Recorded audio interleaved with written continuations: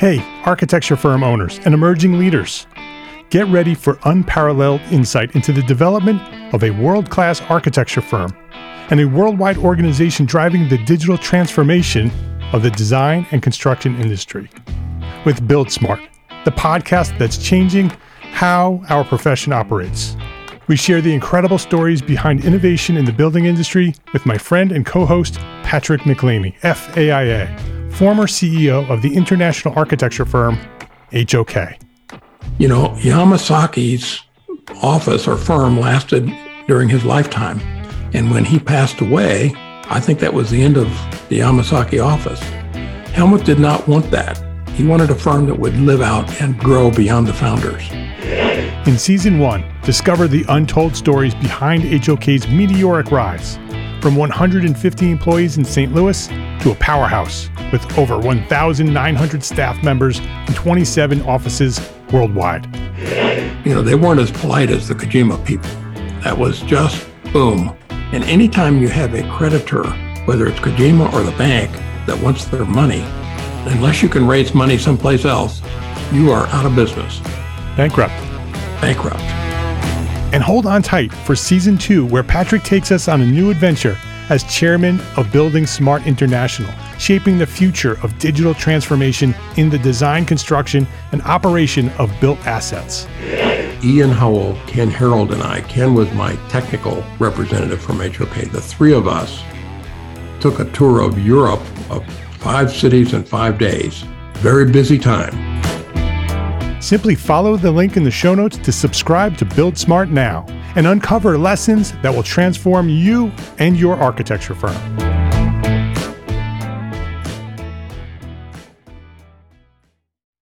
You are listening to Entre Architect Podcast, which means you're a member of the Entre Architect community.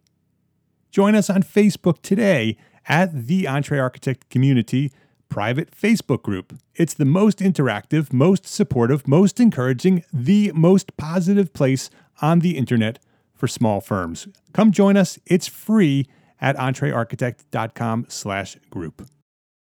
My name is Mark R. LePage, and you are listening to Entre Architect Podcast, where I speak with inspiring, passionate people who share their knowledge and expertise, all to help you build a better business as a small firm entrepreneur architect. This is episode 233, and this week I'm speaking with Josh Kunkel of Method Architecture, and we're talking about launching a new small firm as a spin-off from a large firm. This episode of Entre Architect Podcast is supported by our platform sponsors, ARCAT, the online resource delivering quality building material information, CAD details, BIM, specifications, and much more at arcat.com.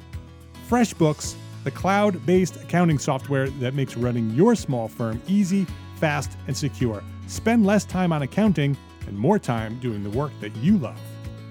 And Gusto. Gusto is making payroll, benefits, and HR easy for small businesses. Modern technology does the heavy lifting, so it's easy to get things right. Josh Kunkel, welcome to Entre Architect Podcast. Hey, great to be here, Mark. Yeah, appreciate it. It's good to have you here. As the son of a contractor, Josh grew up on job sites. He even dug the footings for his family's home at 8 years old. That's pretty telling, Josh. Just want you to know that. Yeah. Even though the house is still standing too, by the way. I have no doubt. Even though he was raised in the country, he fell in love with the city. He built Legos, Connects, and dreamed about Frank Lloyd Wright designs. Josh's passions led him to Oklahoma State University, where he earned his B.Arch and an environmental studies certificate. Throughout his career, he has worked on various types of projects, from larger institutional hospitals to small agrarian outbuildings and everything in between. Josh is a licensed architect in Oklahoma, Arkansas, Texas, and holds an NCARB certificate. He is a partner at the newly formed Method Architecture based in Tulsa, Oklahoma.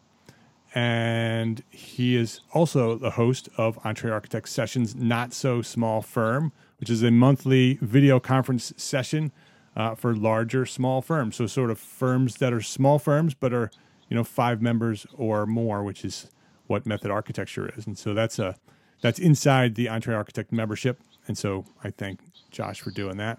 Josh, I want to start off with your origin story. Let's talk about how you discovered architecture, what inspired you to come to this profession, and give us the story of the journey to where you find yourself today. Sure. So we got a little bit of a preview there in the intro, but I'm the son of a residential contractor, and so I grew up, being in and out of job sites. I've actually, as I've grown up and gotten out, it's actually been quite critical in my development as an architect. I got to do every single part of what building a house was. And so I've done a little bit of everything in that regards, and I've actually done it. I'm not very good at it, but I've done it.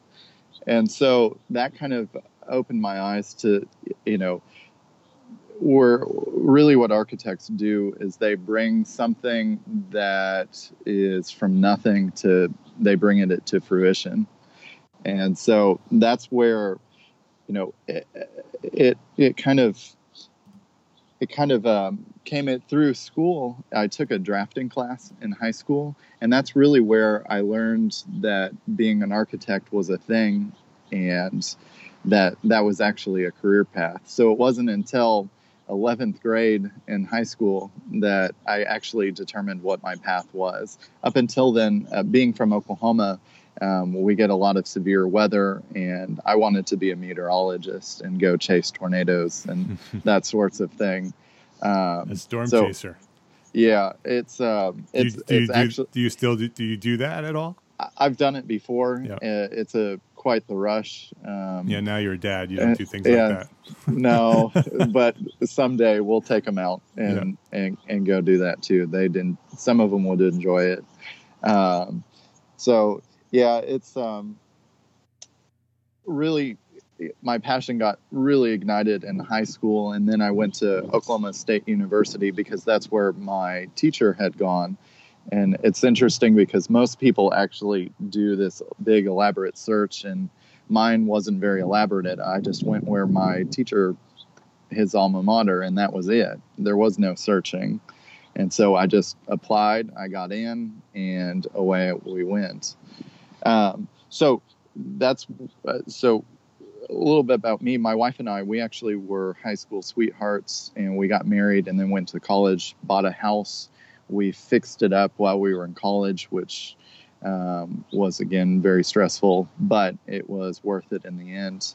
And so then whenever we graduated, I graduated from architecture school, we found out she was pregnant with our first. And so that my wife went to school for interior design, and we graduated in 2012. Coming out of the recession, it had not quite recovered in Oklahoma because we experienced it late. And so she worked, there was no interior design jobs available. There was only one architecture job available, and luckily I got it. And so thank goodness, most stressful month and a half of my life ever, trying to get a job to support my now young family. But it worked out, and that job led me to some very large institutional experience. So by the time that I was not yet licensed, but I was helping lead $5 to $10 million projects on my own. And so one of which was a linear accelerator project, which is an extremely technical piece of equipment that treats cancer. And so basically the building is a container. It's a concrete container for that piece of equipment. And the piece of equipment costs more than the building. So it was very, very interesting. And I actually found that I had a great love for very technical coordination efforts, full team coordination efforts, because that's what that required. And we'll think on that one a little bit later as we kind of talk about methods, process, and kind of what we've found works for us as a group. So I had the opportunity to go work for one. After that, I had the opportunity to go work for one of the high design firms in town, and so I took it. It was a good opportunity. There was a lot of rigor involved that was very different than what I had come from, being a large institutional firm that operated nationwide. This firm was kind of a mid-sized design firm that only focused within Oklahoma and Texas. And so there was quite the culture shift for me. How large was the new firm? The new firm, we were 52 at our peak. And the firm that I came from was 2,000 or so, of which approximately 200 were architects. So it was a big E, little a firm. Yeah. And so through that process, I really found that firm culture was extremely important to me, and not just from being in a firm with a good culture, but kind of the actual analyzing of and structuring of how that's actually set up. And so I had actually I was actually laid off from the design firm, and then I worked for another mid-size big E, little a firm that operated regionally. And so kind of went back to kind of the middle in between those two firms. And they did a lot of higher education work. And so then again, I got a little bit different experience. But whenever I started at that third firm, I actually sat down and listed out the pros and cons of all the firms that I worked for and why I liked those things. And so that's just kind of, again, how I operate. Is a lot of people don't think about those things in that level of detail. They just, I want to go do the work, and I just want to go do good work. Well, I realized that I wanted to be the one to kind of support the others that wanted to go and do the good work. And so that was imperative for me to kind of realize that I wasn't going to go out and be that designer. That architecture school kind of trains us all that we're going to go out and be designers, and we're going to be drawing all day and have mountains of trace at our desk. And I finally realized that wasn't my path. What do you think, Josh? Was it about you that sort of made you realize that it was about the people and the culture that was important to you, and the business part of it? What do you have a sense of how that developed within you? Yeah, I think it was. Well, I got so during that time, and so we had 2 children during this process, and so. We also bought a house and completely gutted. Our current house is a historic property, a mid-century modern that we purchased and fixed up while we were having our second child. But I was getting licensed at the time, and wait a minute, you were renovating your house, having children, getting licensed, working for someone else. Yeah. And carrying a whip and whacking yourself on the back every 15 minutes is. Yes, we did all of that at one time. We actually have discovered that we like to do all of our major life events at once, and so very efficient. Yeah, I guess you could think about it that way.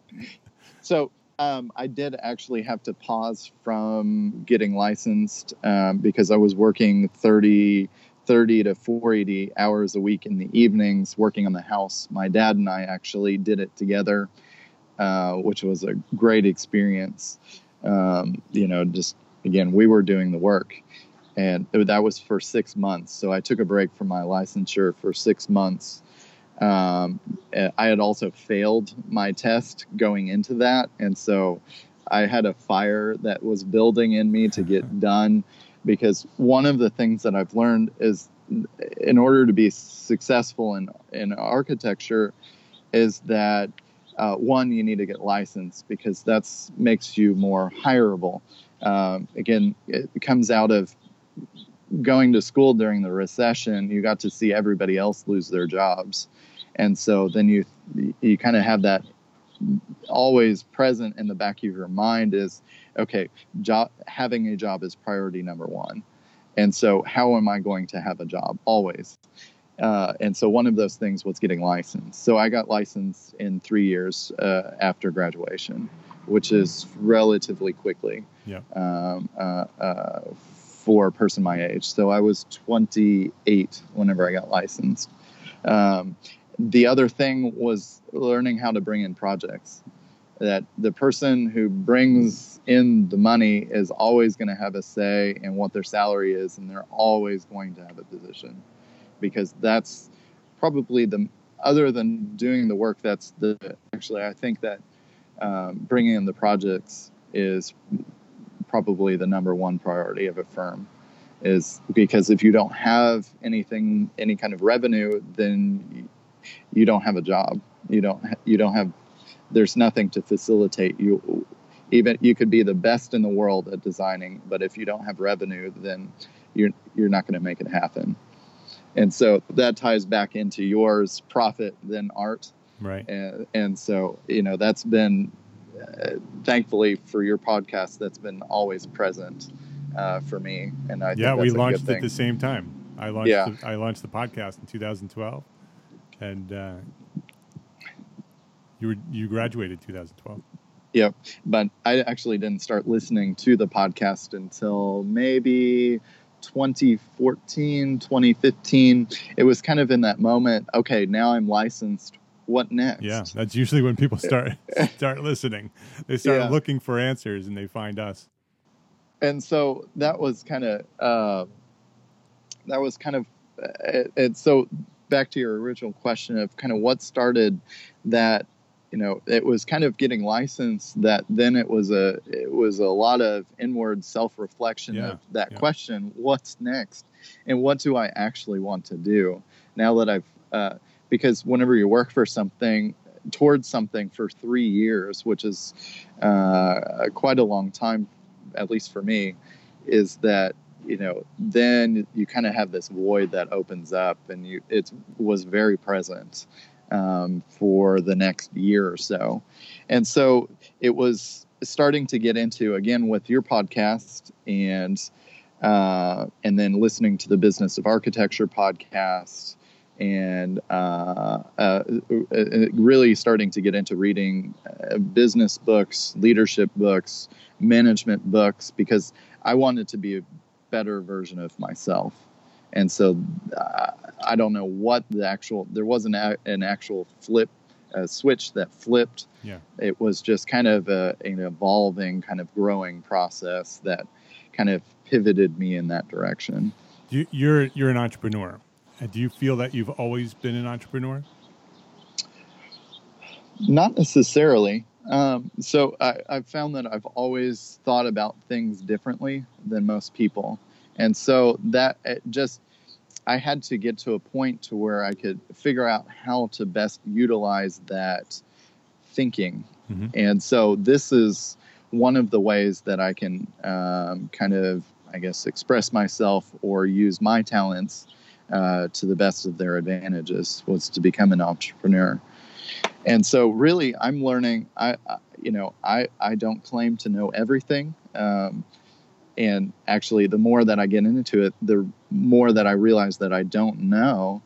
And so I was always building with Legos. I was always creating things. I was drawing. And although it wasn't, these beautiful sketch drawings, they were more tactical, kind of just get the thought down and get it out. And so it was less about the execution. It was more about the kind of cathartic getting it out and just getting it on paper. And that's where another thing that I grew up being told is that in order to be an architect, you have to draw well. And you also have to be good at math. And I was okay at math, but I really wasn't good at drawing. And so that's something that, again, we're being told one thing in school, and then it's realizing that there's a breadth of opportunities Yes. that are still within the profession of architecture, that we all have our own individual roles within that. And Yeah, my role go ahead. My role happened to be that of a farm owner. Yeah, and and there are positions for everyone, right? We Yes. all have our strengths, and we want to be an architect, but that term architecture and the definition of architect spans, like you said, a breadth of positions. You don't have to be a designer to be an architect. Yeah. I mean, you could be a spec writer, you could be a technical person, you could be a business development person, you could be the designer, or, maybe it's interior architecture, interior design, or a host of other things, that there's a lot of different things that you can do. And so that really came into play in me realizing that I really wasn't necessarily about the work and actually physically producing the work.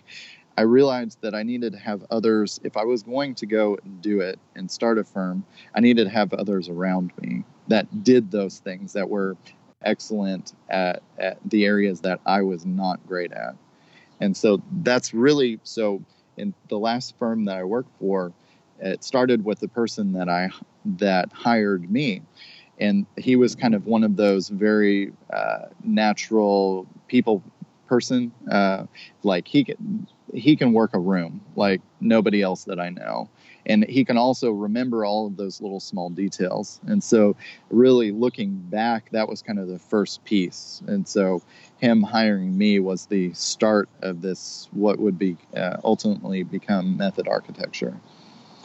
And so we worked together for 3 years, and slowly kind of hired as the need came up, and hired the team that we currently have.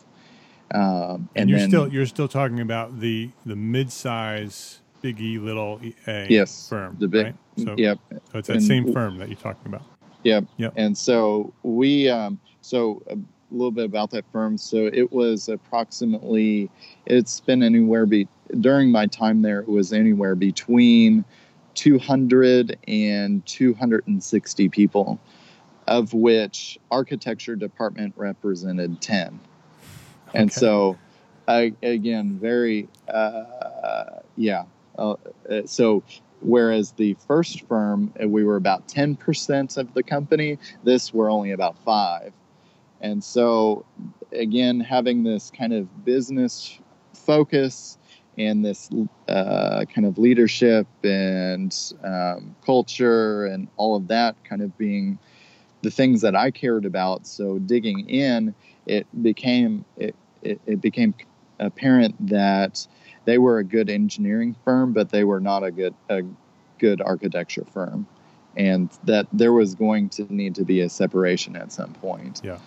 Whether it was now or 5 years from now or 10 years from now, but the business models for engineering and architecture are very different. Whereas they are operating almost exclusively on hourly fees that tend to be open. Our fees tended to be fixed or based on percentage of construction. The other thing is that their fee was their fee. They didn't share it with anyone. Our fees were shared. Typically 40% 40 to 50% of our fee is going to a variety of other people. And so whenever you have $100,000 come in, they would get to keep that $100,000. We get to keep 50. And so that was very difficult for them to understand. And even though that they had an architecture firm in their office for 10 years. And so really, whenever you start getting into the depth of doing your business and how you operate, it became very apparent that there was oil and water. And so those were the beginnings of the seeds that were being planted to ultimately came to Method Architecture. And was that happening from both sides? Because obviously it was happening Yes. from you and your group. You sort of can feel that. But was that also happening from the company as well? Yes. So it was mutual. And it ended up being mutual. So whenever our office was going to have to move locations because our lease was running out.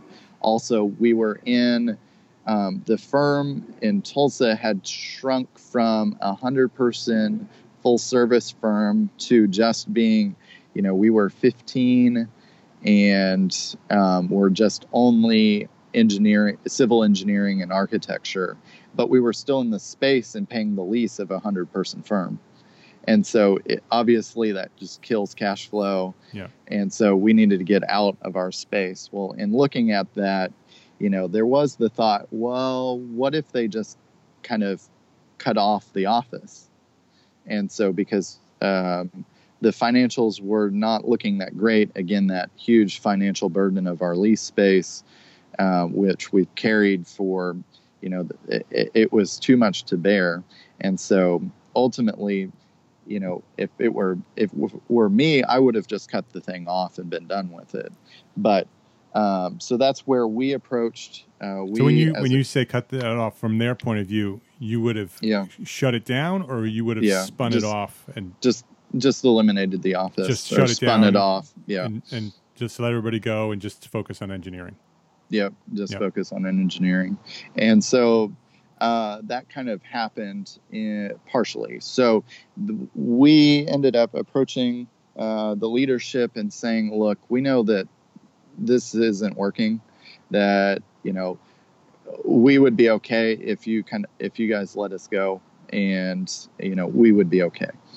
And so ultimately they found that to be agreeable. And so they actually we worked it out to where we took all of our projects with us. And so that was our seed funding. Yeah. I also pursued SBA funding through the 7A loan program. Small Business Administration. Yep, Small Business Administration. And that loan is for startups. And we used it for operational capital as well as getting our office started up. Did everybody go with you? Was there anybody laid off, or did anybody leave? Everybody went. So it was our team of 4. Everybody went over. And then we actually hired a 5th, an interior designer that we had been recruiting for almost a year, but were never able to quite make the hire. And so we were able to hire Adriana right off the bat. And so you launched with 5. Yes, we launched with 5, which, as I'm finding, is extremely unusual, especially considering our circumstance that we already have projects and that most of the team has already been operating together for a number of years. And so most people start their firms with one person, with themselves. They just get tired and they just quit and go. Or they get laid off in a recession. And that's the other thing. Times are really good right now. There's more work than there are people to complete it seems.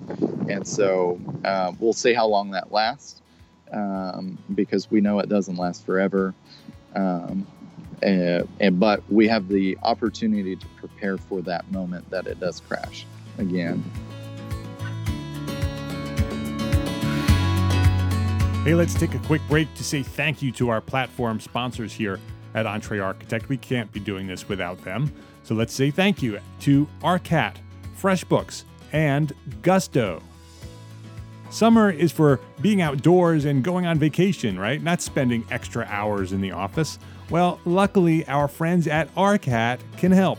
No matter where you are, maybe on a sandy beach or in a vacation home, or maybe you're working from home on your staycation, well, ARCAT has a great tool to help you stay connected with colleagues and clients. ARCAT's free service, Charrette, allows you to create projects, collaborate, assign tasks, share your thoughts, or simply create a portfolio to promote your firm for free. It's absolutely free. Just like everything at ARCAT, it's free. Just go to entrearchitect.com/ARCAT and click on the charrette button right up at the top of the page. That's entrearchitect.com/ARCAT. ARCAT. FreshBooks makes it simple to send invoices, post your expenses automatically, track your time for your whole team by project, and get organized with reports, communication, and notifications. And getting started with FreshBooks is ridiculously easy. Most people send their first invoice seconds after starting their free trial. The same goes for tracking time, managing expenses, collaborating with contractors, and viewing financial reports. Fast, easy, maybe even life-changing. And if you need help at any time, free award-winning customer service is just a phone call or an email away. And if you have ever had second thoughts, don't worry. On top of our free trial for EntreArchitect listeners, you get a 30-day money-back guarantee so you don't ever have to worry about choosing FreshBooks. So give FreshBooks a try. It's free for 30 days. Just visit entrearchitect.com/FreshBooks and then let them know that we sent you by sharing EntreArchitect in the How Did You Hear About Us section. That's entrearchitect.com/FreshBooks to access your free 30-day trial today. Payroll and benefits are hard, especially when you're a small business. You don't have time to be an expert in things like taxes and regulations, and old school payroll providers just aren't built for the way that we work today. Gusto is making payroll, benefits, and HR easy for small businesses. Modern technology does the heavy lifting, so it's easy for you to get it right. No longer do you have to be a big company to get great technology, great benefits, and great service for your team. And to help support the show, Gusto is offering our listeners an exclusive limited time deal. Sign up today and you'll get 3 months free. Once you run a first payroll, 3 months free. Just go to entrearchitect.com/Gusto. That is entrearchitect.com/Gusto, Gusto, and claim your free 3 months of payroll processing today. ARCAT, FreshBooks, and Gusto. Please visit our platform sponsors today and thank them for supporting you, the EntreArchitect community.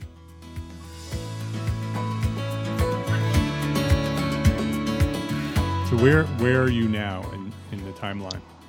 So we are, we launched, so we were actually off of Crafton, off of our former firm's payroll, May 31st. And so we were fully on Methods payroll as of June 1st.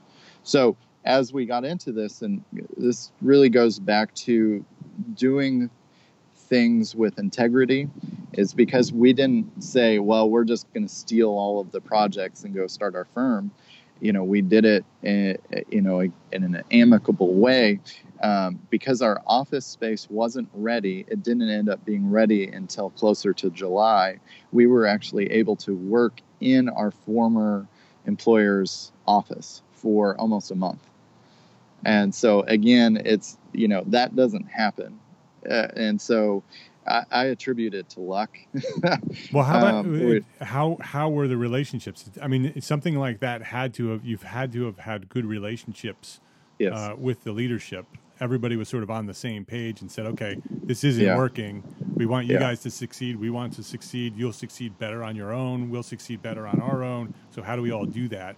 How is that led? How is that conversation, first of all, brought to the front? Because a lot of people would be afraid to have that conversation. Yeah. And then how did it actually, how was it executed? So that was where we had so myself and Michael had, who at the time was the VP of architecture in Oklahoma. So Michael is the man who hired you. You correct. Mentioned before. Yep. Okay. Yep.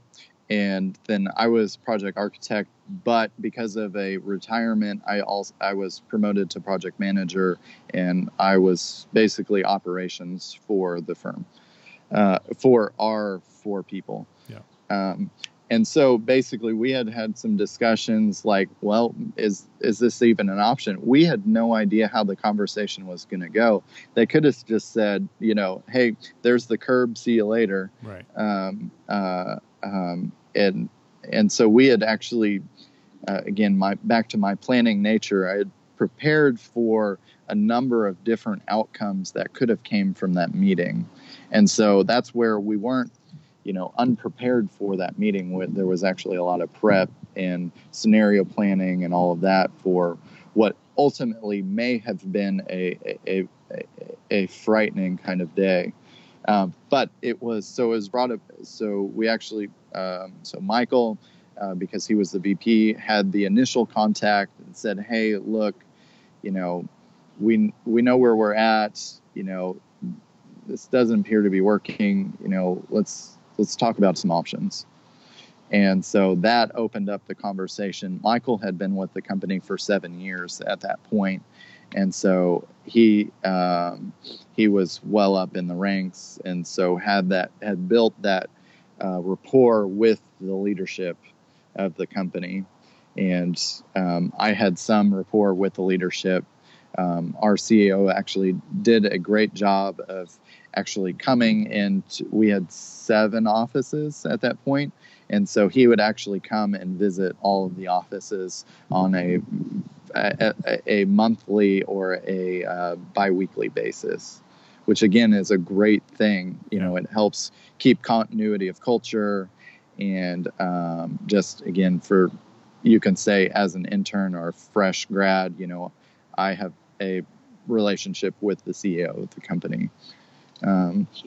So through that conversation, then it was really talking about, okay, well, we see both sides, what are we going to do about it? And so we actually found out through that conversation that the board had actually talked about it a year prior, to where they would just package up the projects and present them. And so the timing wasn't right, and the idea got shot down. But it told us that they had been thinking about it, and confirmed our suspicions that, that they were really thinking about it too.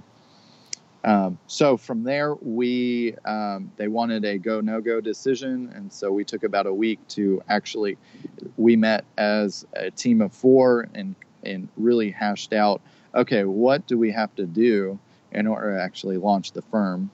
I had actually done some pre-work.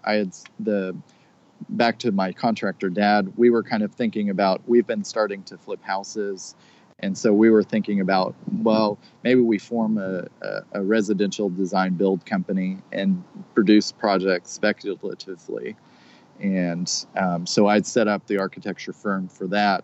And so we actually had that available. I was licensed, had certificate of authority. So you had done that separately on your own? That was done approximately a year before on my own. And so it was convenient that it was already set up. You could use that to launch the new firm. Yeah, because I was actually one of the other things that I've learned is that you have multiple streams of income, that not all of your income's just coming from your regular job. And so that was one of the ways that I was trying to tackle and getting an additional stream or 2 of revenue coming in. So we decided ultimately as a team that, yep, we're going to do it. We're going to make the jump. So we presented that back to them. And then the real work began, was getting SBA funding rolling, getting all of the contracts set up, talking to all of our clients and saying, hey, this is what's happening, and how do you feel about that? Glad to say that all of our clients were thrilled. And again, going back to those good working relationships, and because everything that we do is about people. So if you take care of people, they're going to take care of you. And so that's, every fiber of our being is invested in that approach. And so we got all of our clients. Now, it didn't actually occur kind of how we thought it was going to, in that all but one of our clients would prefer to do what's called a novation agreement, which is basically an agreement that signs over the contract in whole. And So that was the option that we presented, and all but one of our clients said, well, we would prefer that you actually operate as a subcontractor to the current company. And so Method is subcontracting to Craft and Toll. And so a lot of the reason because of that is because a lot of our work is municipal and education. And so those contracts were awarded through an RFP process. And it was of their opinion, and I do agree with this, that they awarded it to that company. Right. And they didn't award it to Method. So public work gets very tricky with contracts, and so you don't want to mess around with what was agreed to. And so we were obviously agreeable to that, so that we could still have the work. So what type of work are you doing? So we are actually doing some education work, and we are doing some office work and historic preservation, and then we're getting into food service. So we were just we didn't plan on, we knew that Texas was kind of on our long-term plan, but definitely not we're getting licensed there in the first month and a half plan. But we had an opportunity come up through a contractor friend that his best friend in high school was starting a franchise business in Texas, and that we were the right people to do the job. So, because we have franchise experience from former firms. And so we ended up getting licensed in Texas for what could be. So the the franchise owner has one project right now in a high profile location. He has the rights to 6 other counties, but he'd ultimately like to do 15 locations. The corporate company would like to open 1,100 locations over the next decade. And so we have opportunity to get into with the corporate company to kind of help be a preferred vendor and help facilitate their process. So it could be a very large opportunity for us, but it also fits because it's a diner that's focused around community. And that's one of the things that we found that's very important to us is doing projects that elevate community. So so Method's now fully functioning. You have the offices up and running now? Yep, we do. After a month set up and waiting for the construction aspect to be done, we have an office. We actually, again, going back to this entrepreneurial thinking, we actually took more space than what we needed. And so we have 2 tenants that are co-working tenants of ours.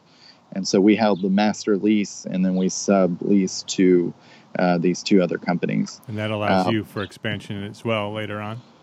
Yes. So that allows for us to expand. Also, one of our tenants is an architecture firm, a 5-person architecture firm. And so what that allows is for kind of strategic partnerships. Yeah. They only operate, so they only do Native American work. We do not do Native American work, and so there's no real conflict of interest there. Otherwise, that's really one of the only reasons for us that it would work, is that we're kind of in 2 very different sandboxes. Can you share staff if you needed to? Yes, and we've talked about that. We haven't executed it yet, but again, we're only a month out. It gives you some flexibility as you grow. Yes, and so that we found, and so this was through some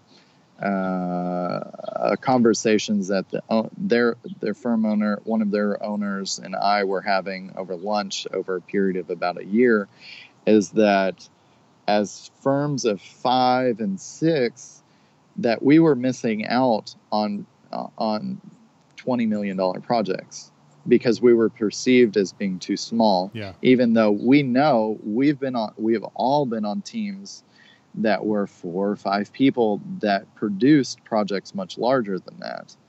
And so we were both kind of struggling to, and I would say that we continue to struggle with showing that we have more capability because we're a small, lean, mean firm, that we can actually produce much more work than what our size would convey. Or we have the strategic partnerships in place to kind of grow during those periods of heavy workload to meet the demands of the project. So this would give us the opportunity to go after projects as a firm of 10, where we would be able to, that's where we kind of see that threshold of being 10 to 12 people, where clients are comfortable giving a $25 million project to.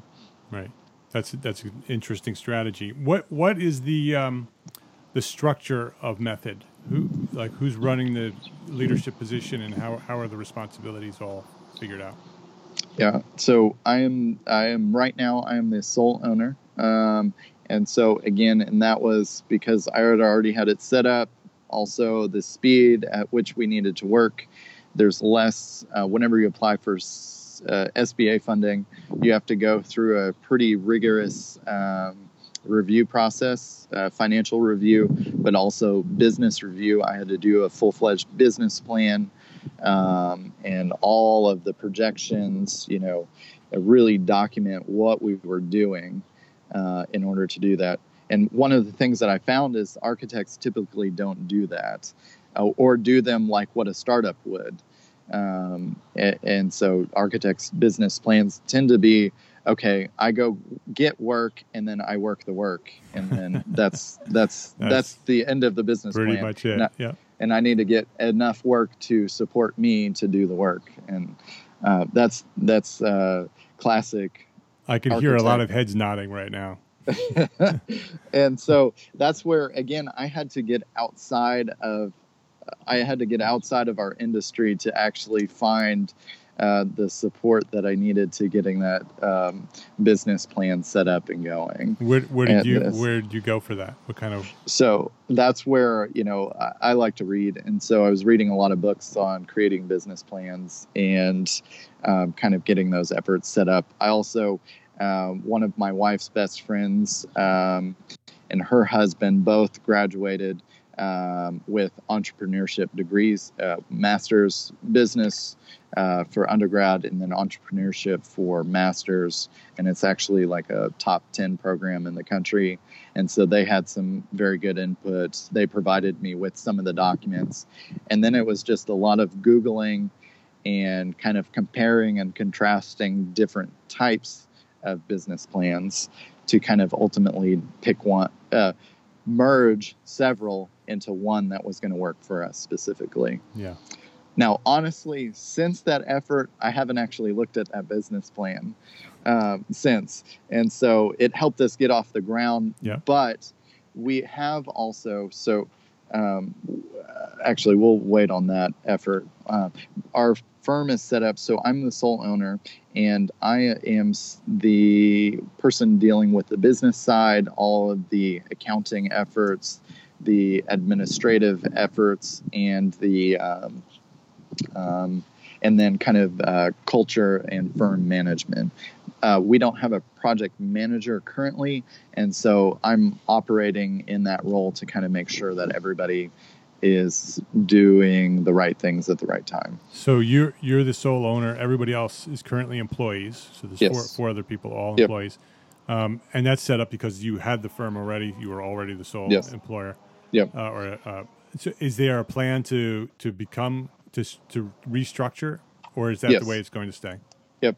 So we actually I was set up as a PLLC, which was the advice of my attorney. I have since found out that we could have set up as a regular LLC, that the state was okay with that, but it's fine for now. But it does limit who can be an owner,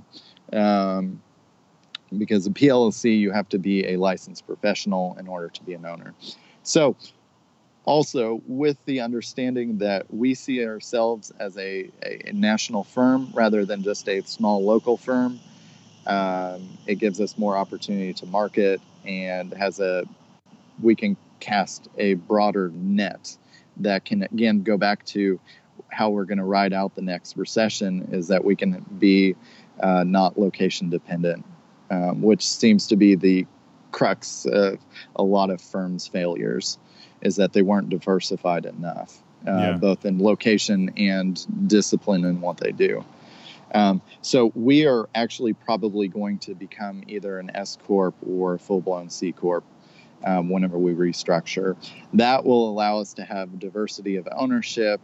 It will also allow us to operate more easily on a national scale, and takes care of a lot of things. There's also getting to be some more advantages. Right now, it seems to be that from a tax perspective, that LLC is the way to go, but it does appear to be balancing out. But again, being a C Corp allows us to have a diversity of ownership, people that are not licensed professionals, which we will have. So if our marketing person wants to be an owner, I don't want our structure of our organization to prohibit that. Because it's part of one of the things that I found at the other firms that I worked for is that a lot more people have desire to be owners than what is facilitated. And so you're actually depriving them of something that's a need to be recognized for them. And so we want to be able to meet the needs of our staff and our team in any way that we can. Well, I love your story, and I know that you have a lot of interesting ideas about how to run the firm in a very alternative ways and innovative ways. I want to bring you back if you're interested. I'd love to come back and talk about some of the innovative ideas that you have for your firm, because you're not just setting up a traditional design practice. You have a lot of different things going on over there, and I want to talk about those. But we're out of time. I have actually, before my final question, I have one other question that sort of triggered when you first when I first introduced you. Your dad is a residential contractor, and so he had his own firm. Yes, and so he was an entrepreneur as well. Yeah. So you grew up in that world. Yeah. How much influence do you think that your father and the experience of growing up with a dad who was an entrepreneur as well had on you launching the firm that you have today? Well, you really, I guess I didn't quite answer the question. That puts the finger on that question. So that's absolutely, growing up, my dad had flexibility. Yes, he did work a lot, but we also got to take 2 and 3 week vacations too. And so, it's another thing that you talk about is that work-life balance, but it's really a work-life integration. Right. And so it's ebbing and flowing as the needs come up. And so that's having 3 kids with a 4th on the way, and then we're done for sure. I promise. We'll check that on the next podcast. So it's like today. So today I'm actually sitting outside on my patio, 1, because it's a great day, but 2, because my kids are very rambunctious. They're all 5 and under.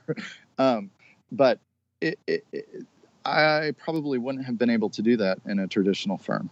Yeah. So, and I have the flexibility, and we as a team have the flexibility in how we work. And again, for brief, we're all cloud-based, and everything that we have is untethered from a server. Google, we use G Suite, Revit, BIM 360, and everything. And then we have a host of other tools that allow us to be what we termed yesterday in our planning session, adaptively collaborative. And that's a term that we're going to start. Now that we found that term, we're really going to start to say that again. Adaptively collaborative. Adaptively collaborative. Got it. And so that's something that we're going to start out, and that's going to be our differentiator. Is that the way the investments that we're making in technology and process allows us to be? Because look. I've worked, one of our interior designer worked on a single project for 5 years. And that project's not done yet. how much has our industry changed in those 5 years? Hugely. And so the only constant in this life is change. Yeah. And so that's where being adaptable is our absolute most critical skill. Yeah. Yeah. Very, very good. That's a great teaser for part 2, because we're definitely going to have you come back and talk about those ideas. I know you're passionate about building the firm and how it's going to work. I'm really excited about what you're doing there, because I have a little bit of an inside information over there. So we're definitely going to bring you back. Cool. Before we wrap up, let's ask my one final question here. What's one thing that a small firm architect can do today to build a better business for tomorrow? Learn how to prioritize. One of the things that we found through our facilitated strategic planning session was that we were terrible. We were doing a lot of great things, but there was no prioritization of what was getting done when, or what needed to be done when. And so that's something that we're going to be working on. And hopefully whenever you do bring me back, that we can talk about that we've solved that problem and here's how we did it. Yeah, I definitely want to talk about that and the tools that you're going to use to make that happen. Yeah. So one of the we have opened, and I've inputted some things into Asana, and so that's one of the That's one of the ways that we see that how we're gonna get it done. Yeah, that's Asana. It's ASANA for anybody who wants to go take a peek. Yep. So, yes. So that's learn how to prioritize. All right. Very good. Absolutely. The website, if anybody wants to go take a visit over at Method, it's method.group. Method.com will send you somewhere else. So make sure you get method.group. On Facebook, it's Method Arch, ARCHOK. So it's Method Arch OK, as in Oklahoma. And Instagram, it's Method Arch. Josh Kunkel, thank you very much for coming out and hanging out with me here today at the podcast, and for sharing your knowledge here at Entre Architect Podcast. Yep. Thank you, Mark. I appreciate the opportunity. This is episode 233. So that's the link to share. EntreArchitect.com/episode 233. Share it on Instagram and Twitter and Facebook and Snapchat and email, and tell your friend around the corner, whatever you have to do. Go share it. EntreArchitect.com/episode 233. And join us on Facebook at the Entre Architect Community private Facebook group. It is the most interactive, most supportive, and encouraging, the most positive place on the internet for small firms. Come join us. It is free at entrearchitect.com/group. Go do that right now. entrearchitect.com/group. My name is Mark R. LePage, and I am an entrepreneur architect, and I encourage you to go build a better business so you can be a better architect. Love, learn, share what you know. Thanks for listening. Have a great week.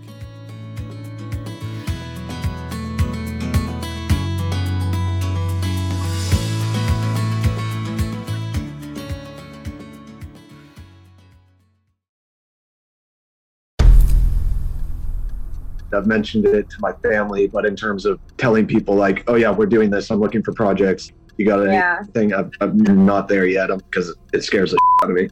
Dreaming of launching your own architecture firm? Well, buckle up for a wild ride with Emerging, the podcast that shares what it's really like to start an architecture firm. Where do we begin? We don't even know what type of business to formalize as. Is it an LLC? Is it an LLP? Like, how are taxes? I mean, the list is astronomical.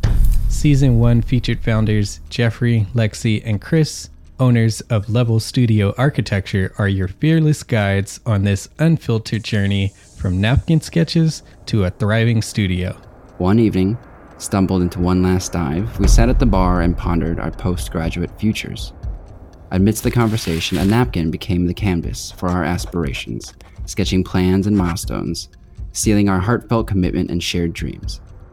In drawing down dreams on a napkin collectively, that then, you know, in your head, you've rooted like, oh, I'm connected to these people, like long term. The process of starting an architecture practice brims with excitement and challenges, demanding meticulous planning, flawless execution, and unyielding resilience. I kind of hate the term because it's so overly used, but I think everybody knows imposter syndrome. And I think it's so real to this day. I don't know if it's with everybody, but with me, I'm always questioning, like, us, can we do this? Are we ready to do this? Are we prepared? Can we do it?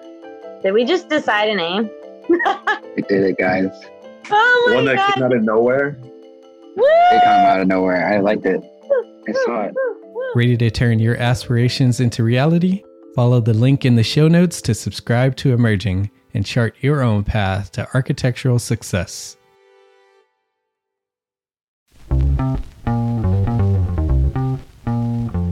Calling all small firm architects. It's time to tap into your full potential with Entree Architects Context and Clarity, where inspiration meets innovation.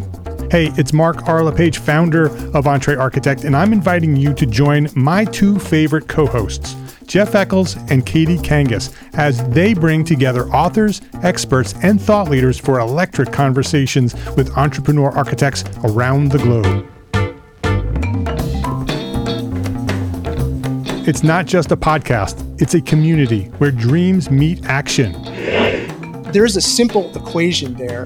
And what that did, just doing that basic calculation, was it allowed me to compare what I had actually saved in my retirement accounts to what I thought a possible projected annual spend might be. Artists are temperamental, so beautiful design is going to be a priority. When the job is done, we're going to actually need to live in the house, not live with the person who designed it. And so for me, the artistic skill, the architectural skill is most important. And so I would say that would be 60% of it, if not more. Gain insights to build a successful practice. Subscribe, engage, and let's redefine your future together. Join the Context and Clarity community, where every conversation adds to your blueprint for success.